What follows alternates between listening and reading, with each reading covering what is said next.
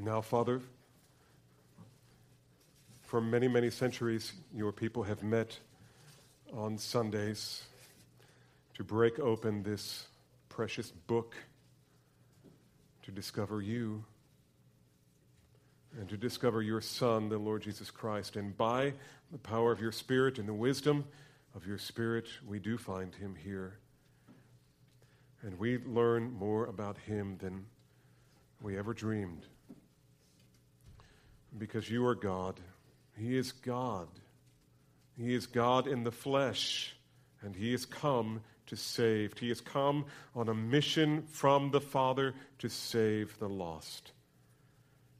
And now, Father, as we continue our study in John, I pray that you would magnify the glory of your Son, magnify the glory of yourself, O Father, and perhaps tacitly remind us of the glory of your Spirit who works all things in all ways to bring sinners to Christ. And teach us, Father, as sons and daughters of God, I pray that you would open up the curtain, as it were, and let us see more of your glory. We pray, as Moses did, Lord, you have a great work for us to do, and some of it is difficult and sometimes scary. But Lord, if we know your glory, we know your greatness, we know your majesty, and know that you are for us, we can go on. So reveal to us some of the greatness of your glory. Father, I pray that you would bless this inadequate servant to put words together in a way that helps us to see them, perhaps as through a mirror darkly, but to see them indeed. Lord, these things I pray by the name of our Savior, Jesus Christ. Amen.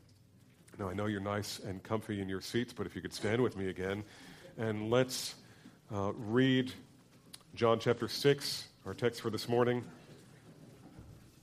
and a little bit of our text next week.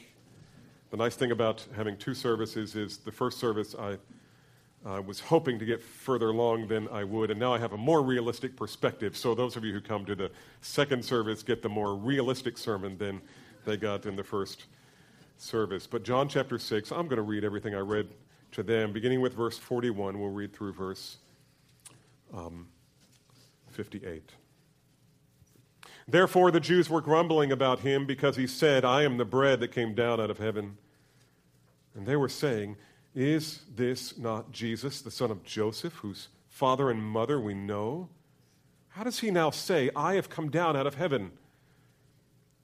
And Jesus answered and said to them, do not grumble among yourselves. No one can come to me unless the Father who sent me draws him, and I will raise him up on the last day.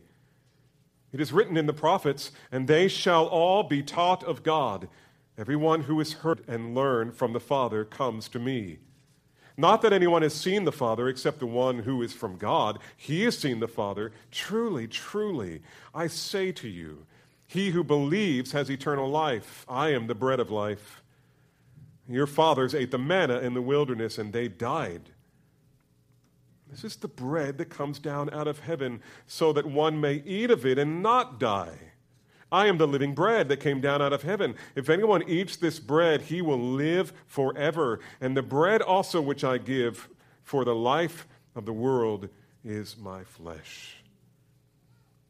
And then the Jews began to argue with one another, saying, how can this man give us his flesh to eat? And so Jesus said to them, truly, truly, I say to you, that, unless you eat the flesh of the Son of Man and drink his blood, you have no life in yourself. He who eats my flesh and drinks my blood is eternal life, and I will raise him up on the last day. For my flesh is true food, and my blood is true drink. He who eats my flesh and drinks my blood abides in me, and I in him. As the living Father sent me, and I live because of the Father, so he who eats me, he also will live because of me. This is the bread which came down out of heaven, not as the fathers ate and died. He who eats the bread will live forever. May the Lord add his blessing to the reading of his word. You can be seated.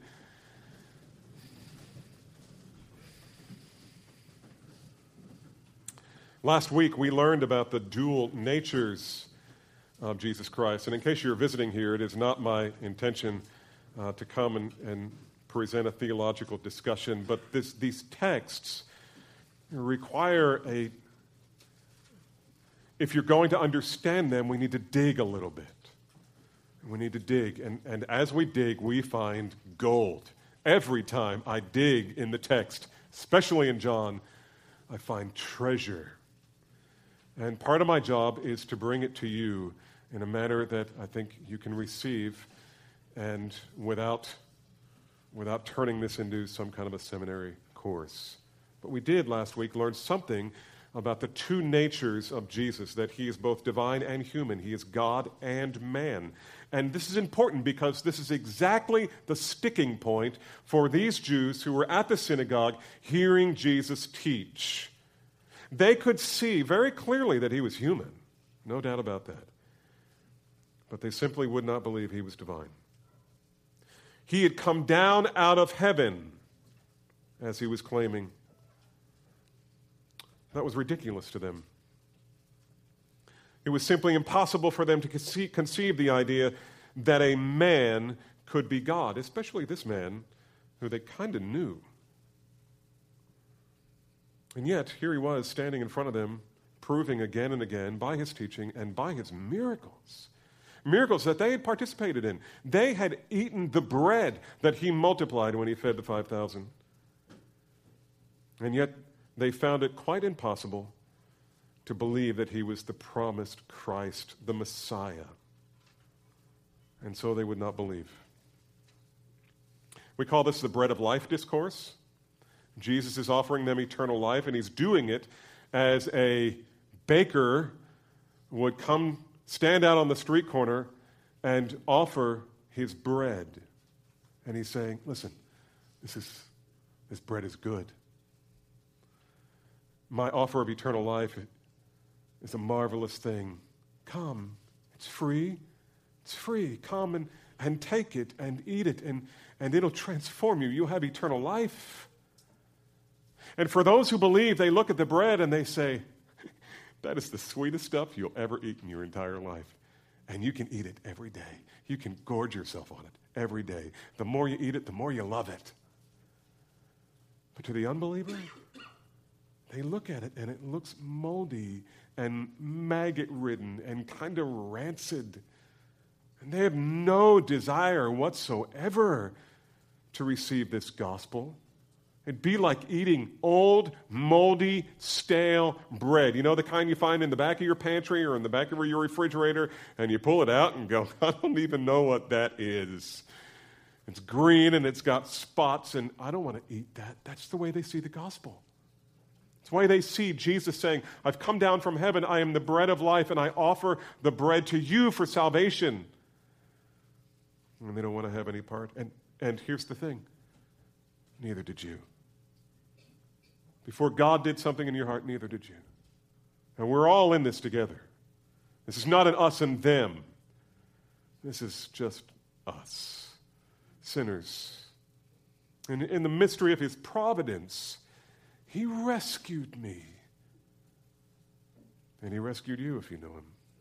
My friends, this is important because this is very similar to the predicament that our unbelieving friends and family members are in.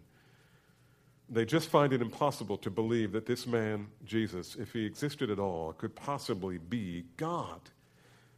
And that somehow they should put all of their hopes, all of their desires, all of their relationships, their sin, and everything about their lives, and just turn it over somehow in some kind of humble and joyful, obedient worship. I mean, those words don't even fit together. And so the gospel seems preposterous to them. It flies in the face of everything they've ever been taught and makes absolutely no sense. Why would we receive that? I don't want that bread. It disgusts me. I mean, think about it this way, just by way of illustration. And I'm not one for a lot of illustrations, but this one might work. A lot of you have small children. I think half of our church is made up of children.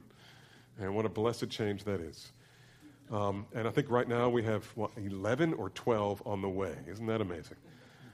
Anyway, that's a different story.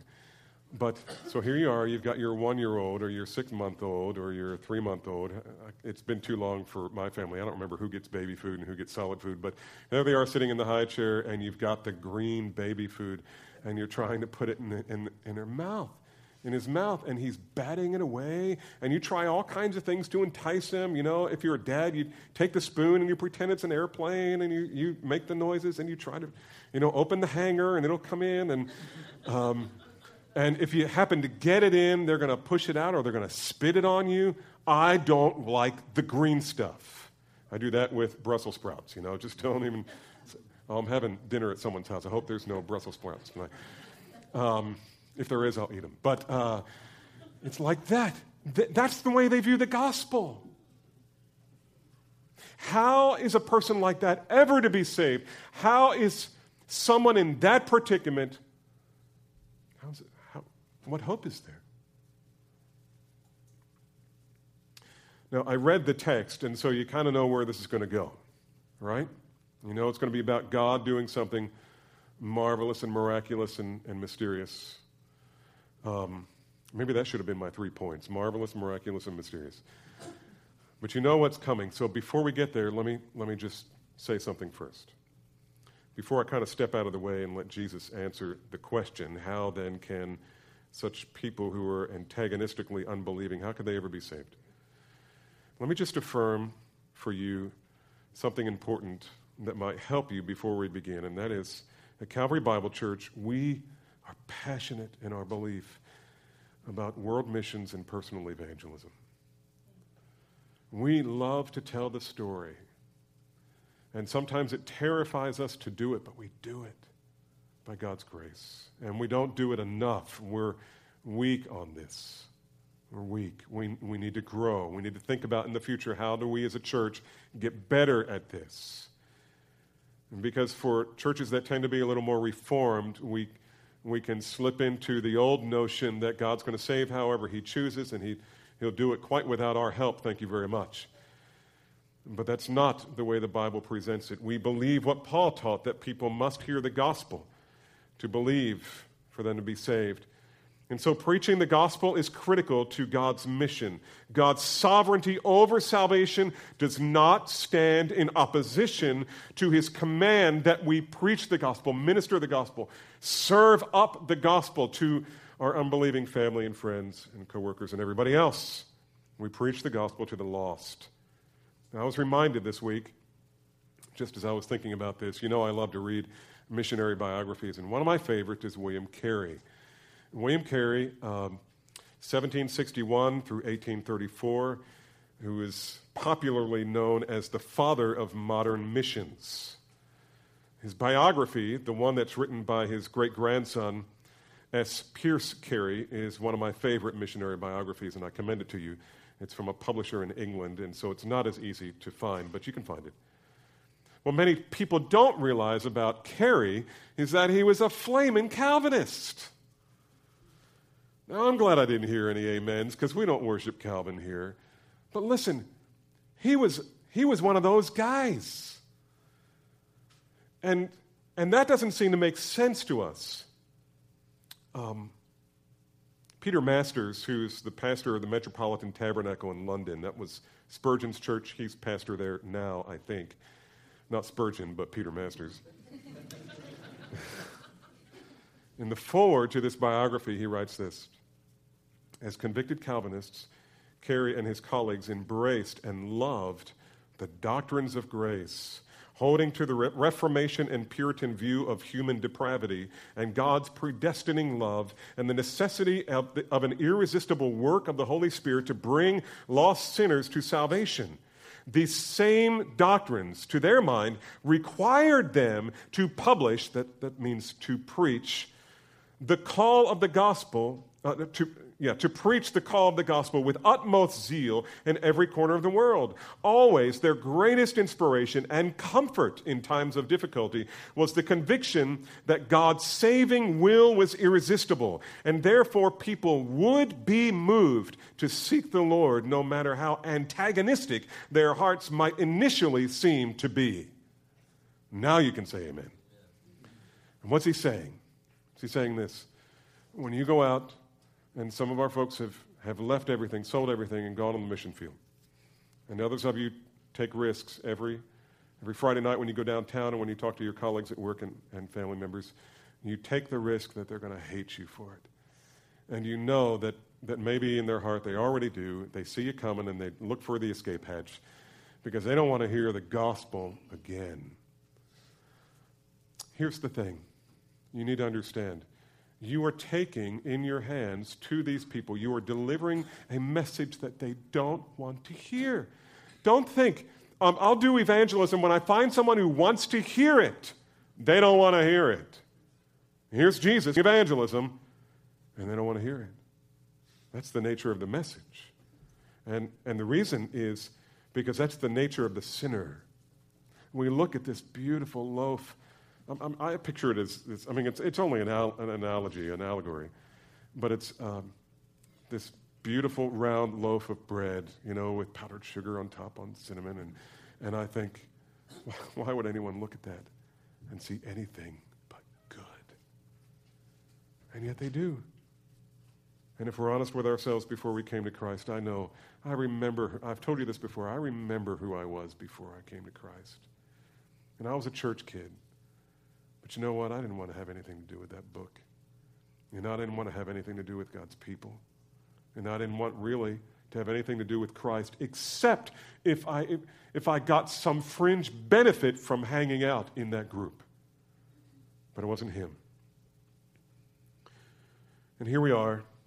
It was the doctrine of God's sovereignty over the salvation of sinners that gave William Carey hope that the gospel would in fact powerfully and irresistibly save some to whom they preached. Another way of saying it is this: the doctrine of God's electing grace was the fuel that drove William Carey to give up everything in England and move his family, his wife, and him to India and to ultimately become the father of modern missions. I tell you all of this to affirm what we believe.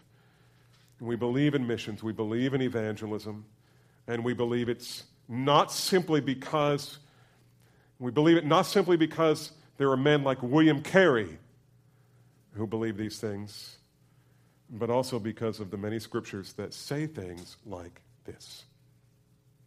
John 3:15, whoever believes in him will have eternal life. John 3:16, whoever believes in him will not perish, but have eternal life.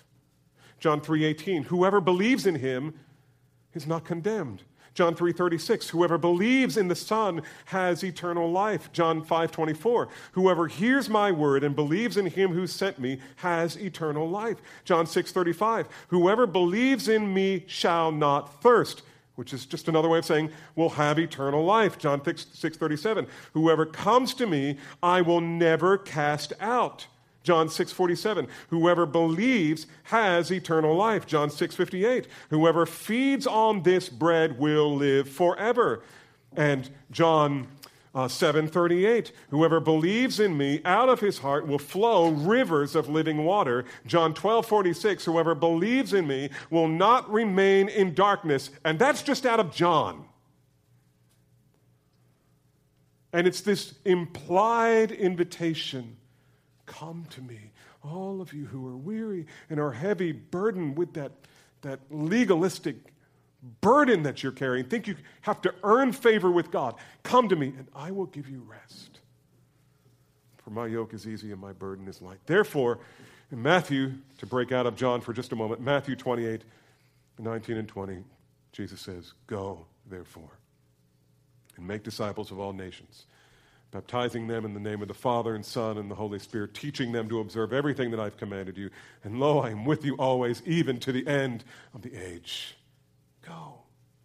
Or as you are going. That's our mandate. That's our mandate. And I believe that. And this church stands on it and has stood on it for as long as this church has been here, I think. Now, with that in mind, I want us to look at the text and learn something about the God who draws and invites. He draws and invites. And so let's look at verse 41 and 42 first. Because what we find here is kind of where we need to start. What is the excuse of these men who are rejecting the bread? Here's Jesus standing before them. They've got this sweet bread. They look at it. It's all maggoty and rancidy, and they don't want anything to do with it. What's their excuse? And here's what they say. Here's what John says, verse 41. Therefore the Jews were grumbling about him because he said, I am the bread that came down out of heaven. And they were saying, is not this Jesus, the son of Joseph, whose father and mother we know? How does he now say, I have come down out of heaven? And let me just point out here from the beginning that the incarnation of the Son of God has always been Christianity's greatest stumbling block for the Jews. They just find it impossible to believe that the Messiah has come, and he came in the person of Jesus Christ. They simply cannot accept the idea that Jesus is the promised Christ of God. So while he tried to explain to them who he was, and though he showed them who he was by his miracles, yet they grumbled. And they grumbled specifically for two reasons. Number one, he claimed that he was the source of eternal life. Okay, they got the bread illustration. I mean, remember, they ate the bread that he multiplied. They were part of the 5,000 who were, or 20,000, however many were there. But they had eaten the bread. They got the analogy. You're offering us eternal life. Okay, we get that. They just didn't believe it. And so their first offense was that he claimed to be the giver of eternal life. And secondly, that he claimed to come down out of heaven. I mean, come on, that's too much. I mean, you can say something about invisible dynamic like giving eternal life. I mean, anybody can claim that. But to say you came down out of heaven, and we know your family. Okay, we know Mary. We know Joseph. We know your brothers and sisters. We know you. By the way, the reality that he's saying that he came down out of heaven shows us that he was claiming that his birth was unlike any other human birth that had ever taken place in history. This wasn't just theologians later on who came up with the doctrine of the virgin birth. Jesus believed it. He knew it, and we see that when he was 12 years old, and you remember he got lost, or his parents got lost. He was exactly where he intended to be, in the temple, and when they found him, they said, how could you do this to us? And they said, what? He said, what? That's in the Greek. What? Don't you know that I have to be about my Father's business? I imagine him looking at Joseph at that point. Love you, Joseph. You know you're not my dad. He knew who he was. Mary was his biological mother, but he had no biological father.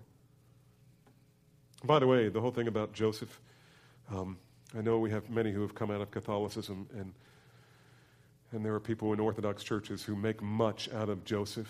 Let me just say here, the New Testament reveals nothing about Joseph after Jesus' childhood. Statements like this one might suggest that he lived in Nazareth as Jesus was growing up. He probably died before Jesus' ministry began. I don't think we can say that the Word of God would have us exalt Joseph. Or Mary for that same reason, except that Mary was his mother and she was a special person. But we don't exalt the saints. We exalt Christ. And that's who the children of God have always exalted, and who Joseph would as well, which I think I'll demonstrate here in a little bit through one of Joseph's sons. In any case, the Jews excused their unbelief by this. We have known this man ever since he was born to Mary. How can he now say that he has come down out of heaven? In this case, they were convinced of his humanity, but they were blind to his deity. They could not accept that he was God. They could not accept the virgin birth. They believed him to be a man, but they also refused to believe that he was God. And that was a big problem. So what hope is there that such people who don't want to even hear this message and have dismissed it altogether, what is the hope that they might ever come to saving faith in the Lord Jesus Christ? I mean, again, that's relevant because this is the kind of person we're trying to reach. all over the world. How does that happen? Well, verses 43 and 40 through 47 explain it. Let me just read it again and get your minds on it. 43, Jesus answered and said to them, "Do not grumble among yourselves. No one can come to me unless the Father who sent me draws him, and I will raise him up on the last day. It is written in the prophets, and they shall all be taught of God. Everyone who has heard and learned from the Father comes to me. Not that anyone has seen the Father except the one who is from God, and he has seen the Father. Truly, truly, I say to you, he who believes in me has eternal life." Now, what's going on here? Let me just give you another analogy. I know I'm giving you so many this morning because I know these are difficult truths.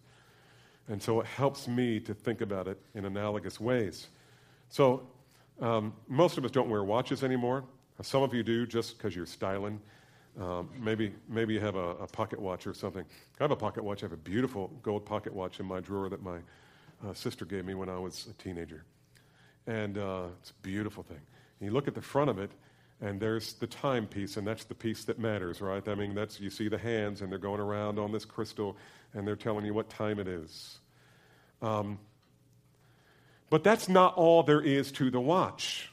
It's not just hands and a crystal and numbers. There's more to the watch. It's just you can't see its component parts because they're hidden behind the crystal. They're hidden behind the numbers. But if you flip it over and pop open the back, it's this magnificent thing. All of these gears and cogs and wheels and this mainspring. You know, I got one that you have to wind up and you keep it wound up.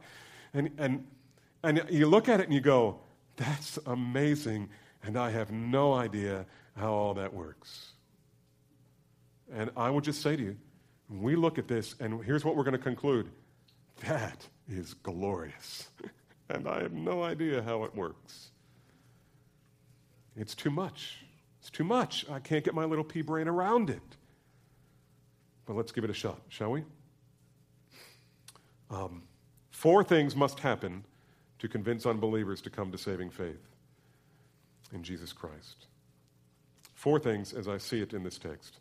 Before they're ever going to come and see the bread of life and want to have something has to happen.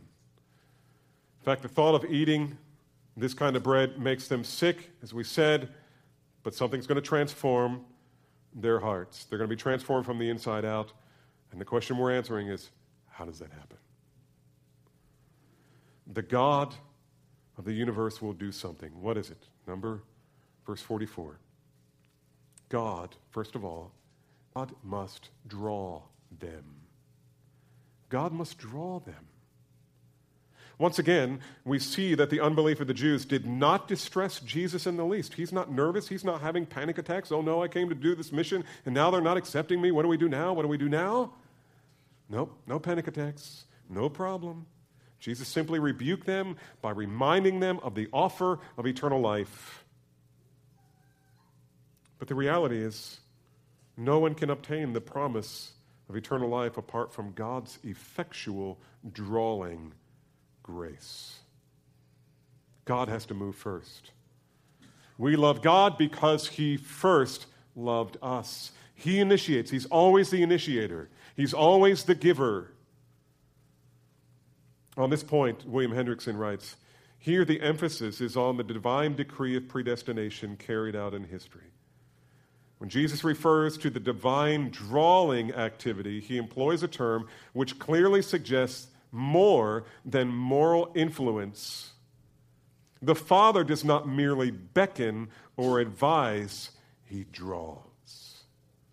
This isn't about, and one of the terms that people use sometimes is God wooing people. Look how much I love you. Look how much I've done for you. Don't you see that you should come? No. It's more than wooing. It's more than inviting. He actually gets into your life and draws you to the Son. These are very solemn words. And I say that because Jesus starts off by saying, "Truly, truly," which can be translated, "I most solemnly tell you," and this is one of those things. Jesus exposes man's absolute helplessness and inability to respond to the gospel apart from God's sovereign intervention. No unbeliever has ever come or been able to come to Christ on his own initiative. It's never happened. If God does not irresistibly draw the sinner to the Son, he will never come. He will never come. Now, what does it mean that God draws? That's a good question. If you're a good student of the Bible, you're going to ask yourself, okay, define draws. Let me try to find a definition for the word draws here. We'll consider the word elkuse in the Greek. And here's how, just a sampling of how it's used. John 21, remember when they see Jesus and the men are out on the boat and they hadn't caught anything, and Jesus says, "Children, have you caught anything?" And they say, "No, who's the wise guy?" And he says, "Listen, I got an idea. Why don't you throw the net on the other side of the boat, see what you get?" And John says, I think it's the Lord. And so they throw the net over the other side and they get this massive catch. And they bring it up to shore, and the text says, and they dragged it onto the beach. The fish did not exercise their will, neither did the net. They dragged it onto the beach. That's how the word is used. Acts 16:19, Paul and Silas were dragged by the mob into the forum. Acts 21:30, Paul is dragged out of the temple. He is bound and dragged against his will in that case. James 2:6, James warned the poor that it was the rich who were bringing them or dragging the poor to the judgment seats. And then here's one that's a little bit different, but same word. In John 18, verse 10, the mob comes to seize Jesus in the Garden of Gethsemane, and Peter does what with his sword? He draws his sword. He acts upon it decisively to do something with it. And that's what we see. The word draw here doesn't simply mean to woo. It refers to the very powerful, we might say, irresistible initiative of the Father to so move in the unbeliever's heart that the activity can best be referred to as dragging or drawing. You say, well, dragging, that sounds harsh. That sounds harsh. It's not harsh. And there are other analogies in the Bible. You could think of it as dragging, and dragging is good because it helps us see what kind of initiative God is taking. It is independent, and it is, in theology, we say it's monergistic. He is doing it by himself. He is not asking the person that he is drawing to participate. He understands that they are naturally resistant, and so this work is going to be done by God alone. And this is true of your justification, right? Isn't that true theologically? That your justification is a monergistic act. God must do it. Salvation is different. For those of you who are theologically bent, it's a synergistic act. We participate with the Holy Spirit in our sanctification. But justification, or our salvation, is a monergistic act.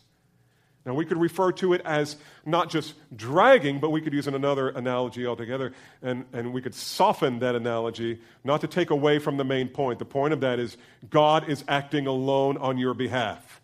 It's like your child wants to get really, we're a rock climbing family, and we have rules. If you want to look over the cliff, you got to get on your belly like a snake and drag yourself up over it. So the only thing hanging off is your head, right? Now, what happens if one of the children maybe a grandchild, and we've got one, but not born yet, but one day he's going to come with us, or she, and it's going to take off across that rock. And what are we going to do? No, you don't. I'm going to grab her for her own good, and I'm going to drag her back for her salvation. Get it? So drag is appropriate when you're thinking in those terms, but you can also think in other terms like not dragging, but healing. And I think of Ezekiel 36, where God, one of our children has a serious heart problem. Most of you know that. He's getting ready to get married, so it's all his now, or about to be. And in the early days, we're talking about heart transplant. And that's what Ezekiel talks about in Ezekiel 36, a spiritual heart transplant, a healing. God removing the heart of stone that's dead toward him and replacing it with a heart of flesh that beats the very rhythm and the glory of God.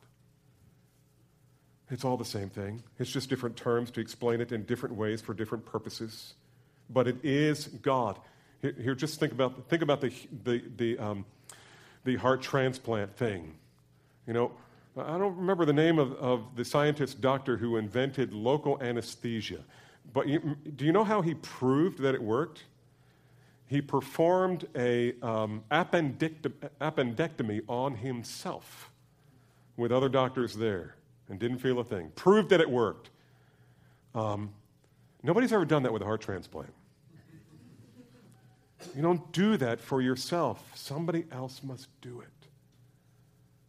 And that somebody, in a spiritual sense, is Jesus, is God the Father. And so why is it necessary for the Father to drag or draw unbelievers into the faith? That's a good question, and here's the answer. It's because the condition of the human heart makes us incapable of coming to him on our own. Let's take a quick survey of what the Bible teaches about the condition of the human heart. I mean, Jeremiah 17:9, you remember that? The heart is deceitful above all things and desperately sick. Let's talk about how sick. We're talking about a heart that needs to be transplanted. It must be a sick heart. What does that look like? Here it is. Ephesians 2:1, dead in transgressions and sins. John 8:34, slaves to unrighteousness. And there are more scriptures here, but I'll only give you one for each. Colossians 1:21, alienated from God. And you can go to other passages for that as well. Romans 5:10, hostile to God. 2 Corinthians 4:4, spiritually blind. 2 Timothy 2:26, captive to the devil. Colossians 1:13, trapped in Satan's kingdom. Romans 5:6 and Jeremiah 13:23, powerless to change our sinful natures.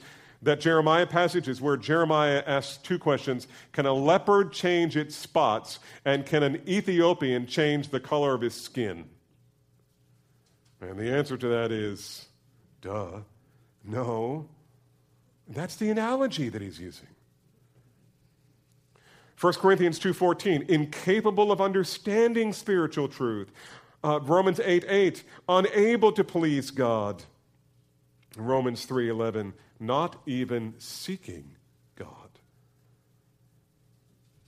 And I'm not saying the human will is not involved in salvation. It is. I know it is. Because at the end of it, the person has to believe. And that must be an act of the will for it to be real. And we've already covered all of those scriptures.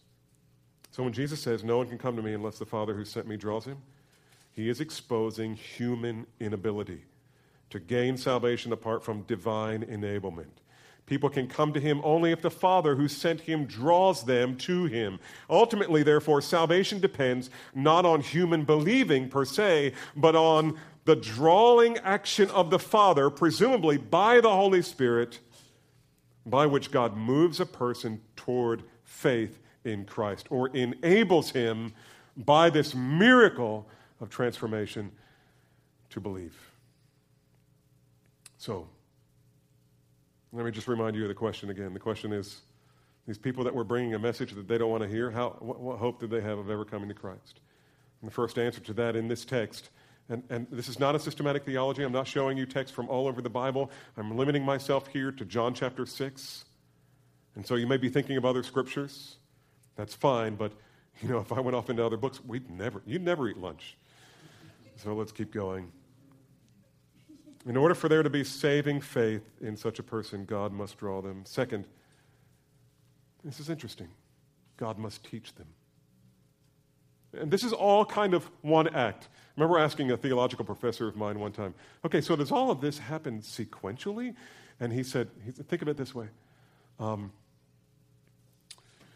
Theologically, there's a sequence. There's an ordo salutis, as we call it. There's an order of salvation. Something has to happen first and second and third and fourth. Chronologically speaking, it all happens at the same time. And I don't know that I can point to a scripture for that, but that's helpful to me.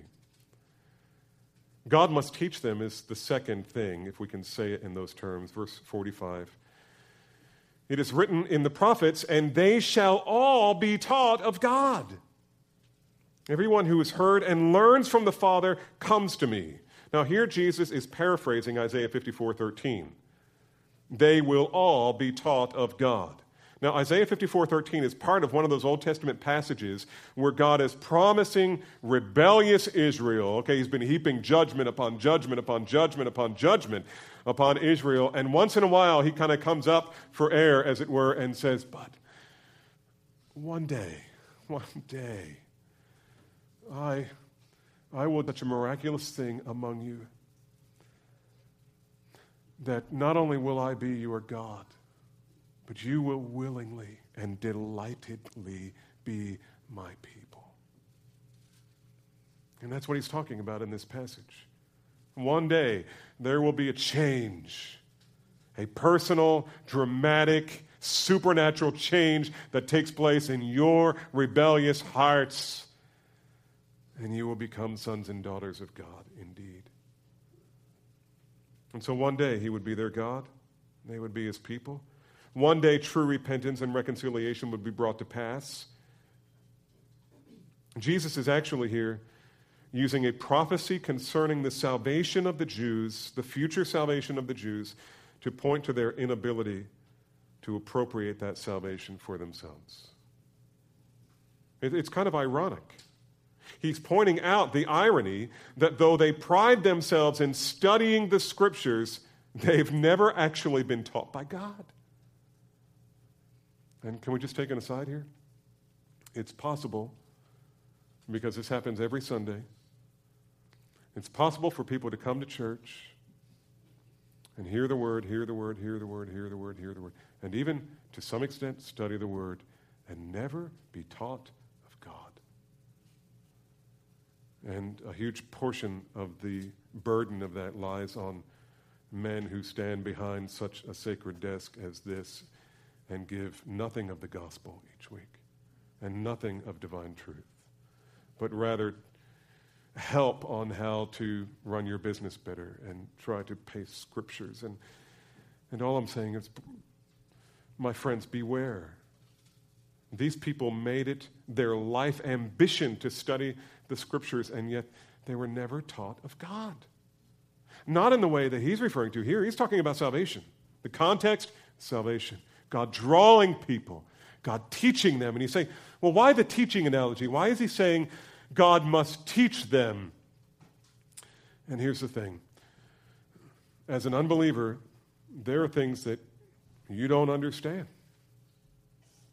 You think you understand, but everything is black is white and white is black and up is down and down is up and sweet is bitter and bitter is sweet, and it's all kind of a muddle, and you've got it all backwards. And the only way all of that is going to get sorted out, the only way your worldview is going to be radically changed, is if God, by his Holy Spirit, comes and teaches you. Now, what does that mean? I think, first of all, it has to do with the conviction of sin. Sin doesn't matter, unbeliever. And suddenly the Holy Spirit comes, and you go, wretched man that I am. Who would deliver me from the body of this death? I see my sin clearly. Oh God, what can I do? What must I do to be saved? Answer, believe on the Lord Jesus Christ and you will be saved. Believe like a starving man who's got bread set before him would devour it and internalize all of it. All the eating analogy, it's not just believe in the bread, it's internalize the bread. Take it into you so that it gives you life. And so in John 4, when he meets the woman at the well, same thing. This water will become a fountain within you, giving you life. You must internalize it. The only way to do that is for the Holy Spirit to teach you. For God the Father, through his Spirit, to teach you. Jesus is actually using this prophecy concerning this salvation to show them how their study of the Scriptures has not led them to the intended end. Here's what Paul says, 1 Corinthians 2:14. The natural man does not accept the things of the Spirit of God, for they are foolishness to him, and he cannot understand them because they are spiritually discerned. or spiritually appraised or spiritually understood. This is, I would submit to you, the illumination of the Spirit. And can I just give you a definition of illumination that might be a little different than what you've heard? And that's always scary, but here, let me go with it. And you think about it and decide whether what I'm telling you is consistent with Scripture and reality. I think the illumination of the Spirit is not so much that God, the Holy Spirit, teaches you what the meaning of the text is. And the reason I say that is because there's so much disparity among good, godly men who devoted their lives to knowing the Scripture and whose salvation we can never question. I mean, they love God with all of our heart, soul, mind, and strength, as best we can tell. And yet, we disagree on Scripture sometimes, the meaning of certain texts. And so, I wonder whether the illumination of the Spirit is something other than the Holy Spirit explaining the text to us. Rather, I think it's this. It's the Holy Spirit coming, revealing our deficiency, exposing reality, number one, that we're a sinner. Number two, that we desperately need a Savior. We need to know that, and that's certainly biblical truth. But more than that, here's the two other aspects of the illuminating power of the Holy Spirit, is giving us a heart that loves the Word of God and truly desires to obey the Word of God. You show me someone who doesn't love the Word of God and doesn't obey the Word of God as a pattern of life. They claim to be religious, but you look at their life and go, wow, boy, I just don't hardly see anything that matches up with Scripture. And I'll show you a person to whom the Lord would say, why do you call me Lord, Lord, but don't do the things that I command? And I'm saying to you that the Holy Spirit comes, He convicts of sin, He reveals those essential truths of the gospel, certainly, and teaches us, that's the teaching part, but also gives us the desire, a love for the Word of God, and a desire to obey it. Excuse me. In any case, the Spirit comes and He teaches us.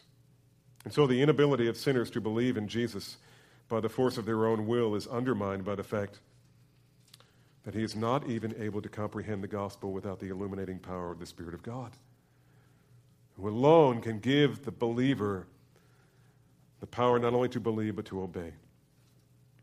No one can truly believe unless they are taught by God. And so you see, drawing and teaching are simply two different facets of the same diamond. Two different aspects of God's saving work in the heart of a sinner to bring about his salvation. So Jesus says in verse 45, it is written in the prophets, and they shall all be taught of God. And then he says, everyone who has heard and learned from the Father comes from me. And let me say it this way. Everyone who has been taught of the Father comes to me. Every one of them. Every one of them. And so in order for there to be saving faith in the heart of a hardened sinner, the Father must draw them, and the Father must teach them. And thirdly, the sinner must approach God through Christ alone. The Reformers would call this sola Christus, in Christ alone. He is our only means of salvation. Look at verse 46. Not that anyone has seen the Father except the one who is from God. He has seen the Father. You say, wow, that just seems random. I mean, how does him seeing the Father and us not seeing the Father, how does that have anything to do with his argument here? And that's the question I asked this week. Jesus is the only one who has ever seen the Father. The significance of this, I think, is back in chapter 1, verse 18, where Jesus says, no one has seen God at any time. The only begotten of God who is in the bosom of the Father, listen to this, he has explained him. Now, I think that's our answer. And he's talking about only one person has seen God, that's me. And I have come to explain God. I have come to reveal God. That's why we say Jesus is the revelation of God. He is the revealer. He's the one who reveals God. And remember, after the resurrection, one of the disciples says, Lord, show us the Father and it'll be enough. And Jesus says, what? Have I been with you all this time and you don't see me? It kind of blurs the line, doesn't it? But it also helps us understand why Jesus came, so that looking at him, we would understand something of the Father. We would see the Father. That's why he came. In fact, in chapter 14, Jesus will say this, and we sang this a few minutes ago. I am the way, the truth, and the life. No one comes to the Father except through me. Okay, so he sealed off all the other hatches. There isn't any other path. There's only one. You can only get to him through this door. When Jesus says, I am the door, he means I am the only way to God. You see, the Jews thought they could come to God through Moses, or they thought they could come to God through Abraham. And Jesus repeatedly telling them, listen, if God wanted more sons of Abraham, he could turn the stones into sons of Abraham. But the only way you can get to God is through me. Today, Muslims believe that they can come to God through Muhammad. Catholic and Orthodox traditions imply that people can come to God through Mary or the saints. What I'm saying is the reason people today believe there's many ways to God is people have always believed that there are many ways to God. And Jesus came to clarify. There are not many ways. There is only one. There is only one. Now you see why the person has to be drawn by God. He has to be taught by God. There has to be a monergistic component to the reality of transforming a hard, unbelieving heart into a soft heart toward God that loves God, loves his word, loves his people, loves obedience, loves worship. It has to be. Because we rebel against this by nature. What do you mean only one way? That's pretty exclusive, isn't it? I mean, that might be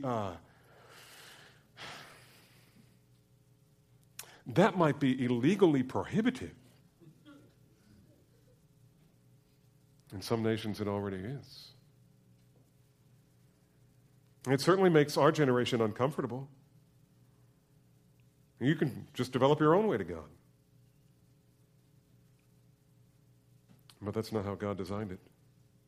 By nature, sinners are convinced that they can get to God by some other means than Jesus.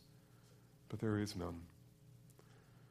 God teaches people about himself through Jesus, and God must draw people to the Son because sinners left to themselves always either invent a new Jesus based on what will suit them, or they will try to access God by some other means.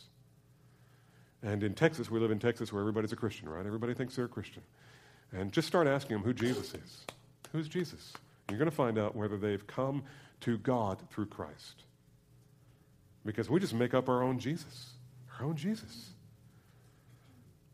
And it's not him. It's an idol in our own mind. By the way, the children of Israel at Mount Sinai, they weren't trying to create a new God.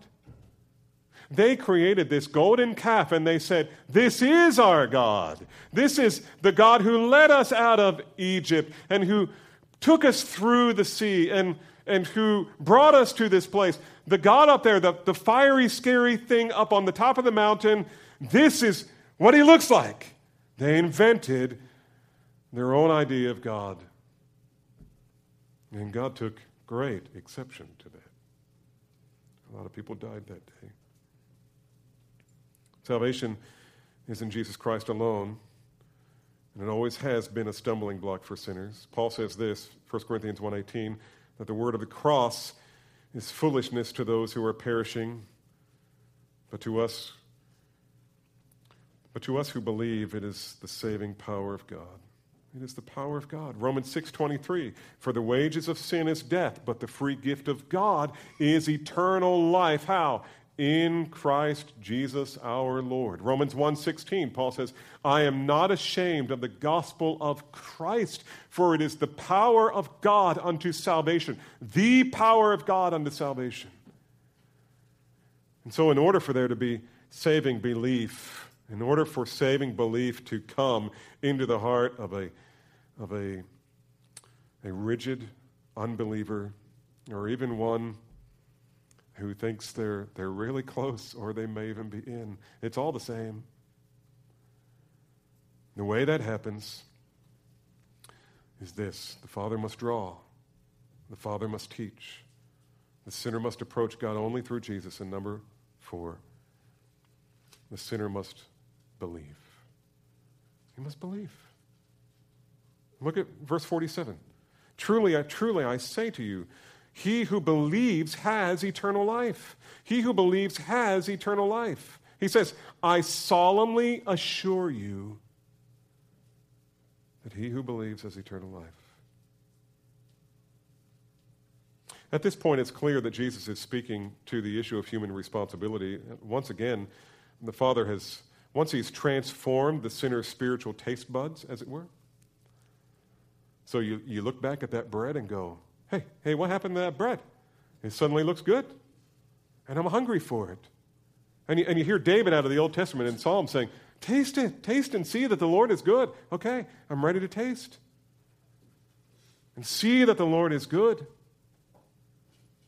Once the Father has transformed a person's spiritual taste buds, once he has convinced him of his need for the spiritual bread and convicted him of his rebellion against God and against eating the bread, once he has made it clear that Jesus is the only bread, after all of that, true faith is ratified when the sinner, at the first, as a kind of a first impulse of a transformed will, he takes the bread and he eats.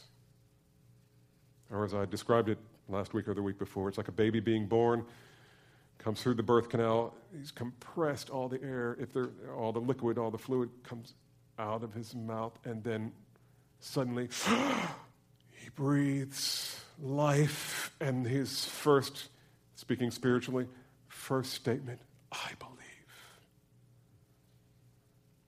That's why Jesus calls it the new birth.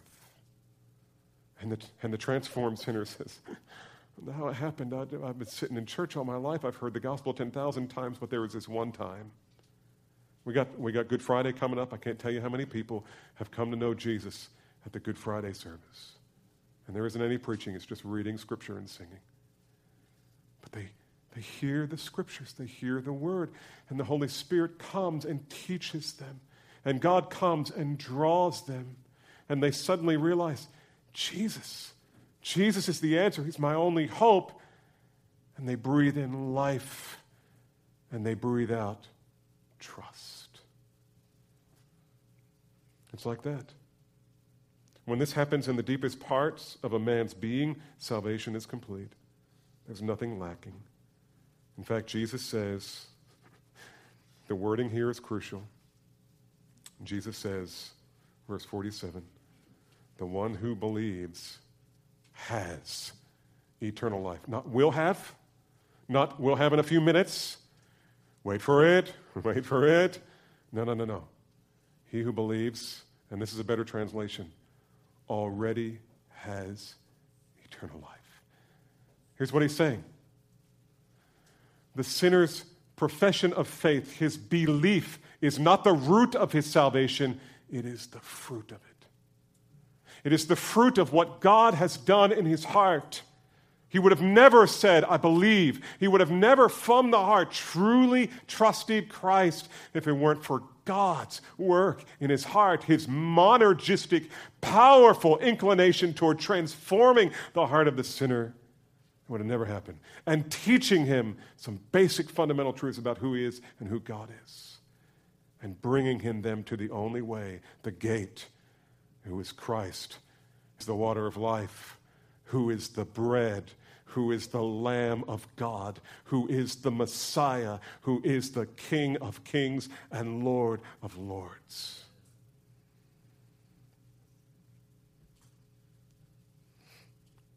You see, the bread Jesus offers is able to do what no other bread can.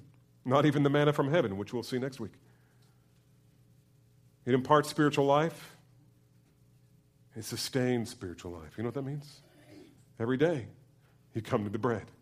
You eat more bread. You eat more bread. You satisfy your soul. More of Jesus. It banishes death forever. And then one last thing, as if this weren't all enough, all of these transformative effects spill over into the sinner's body, your physical body. And I'm not talking about physical healing here.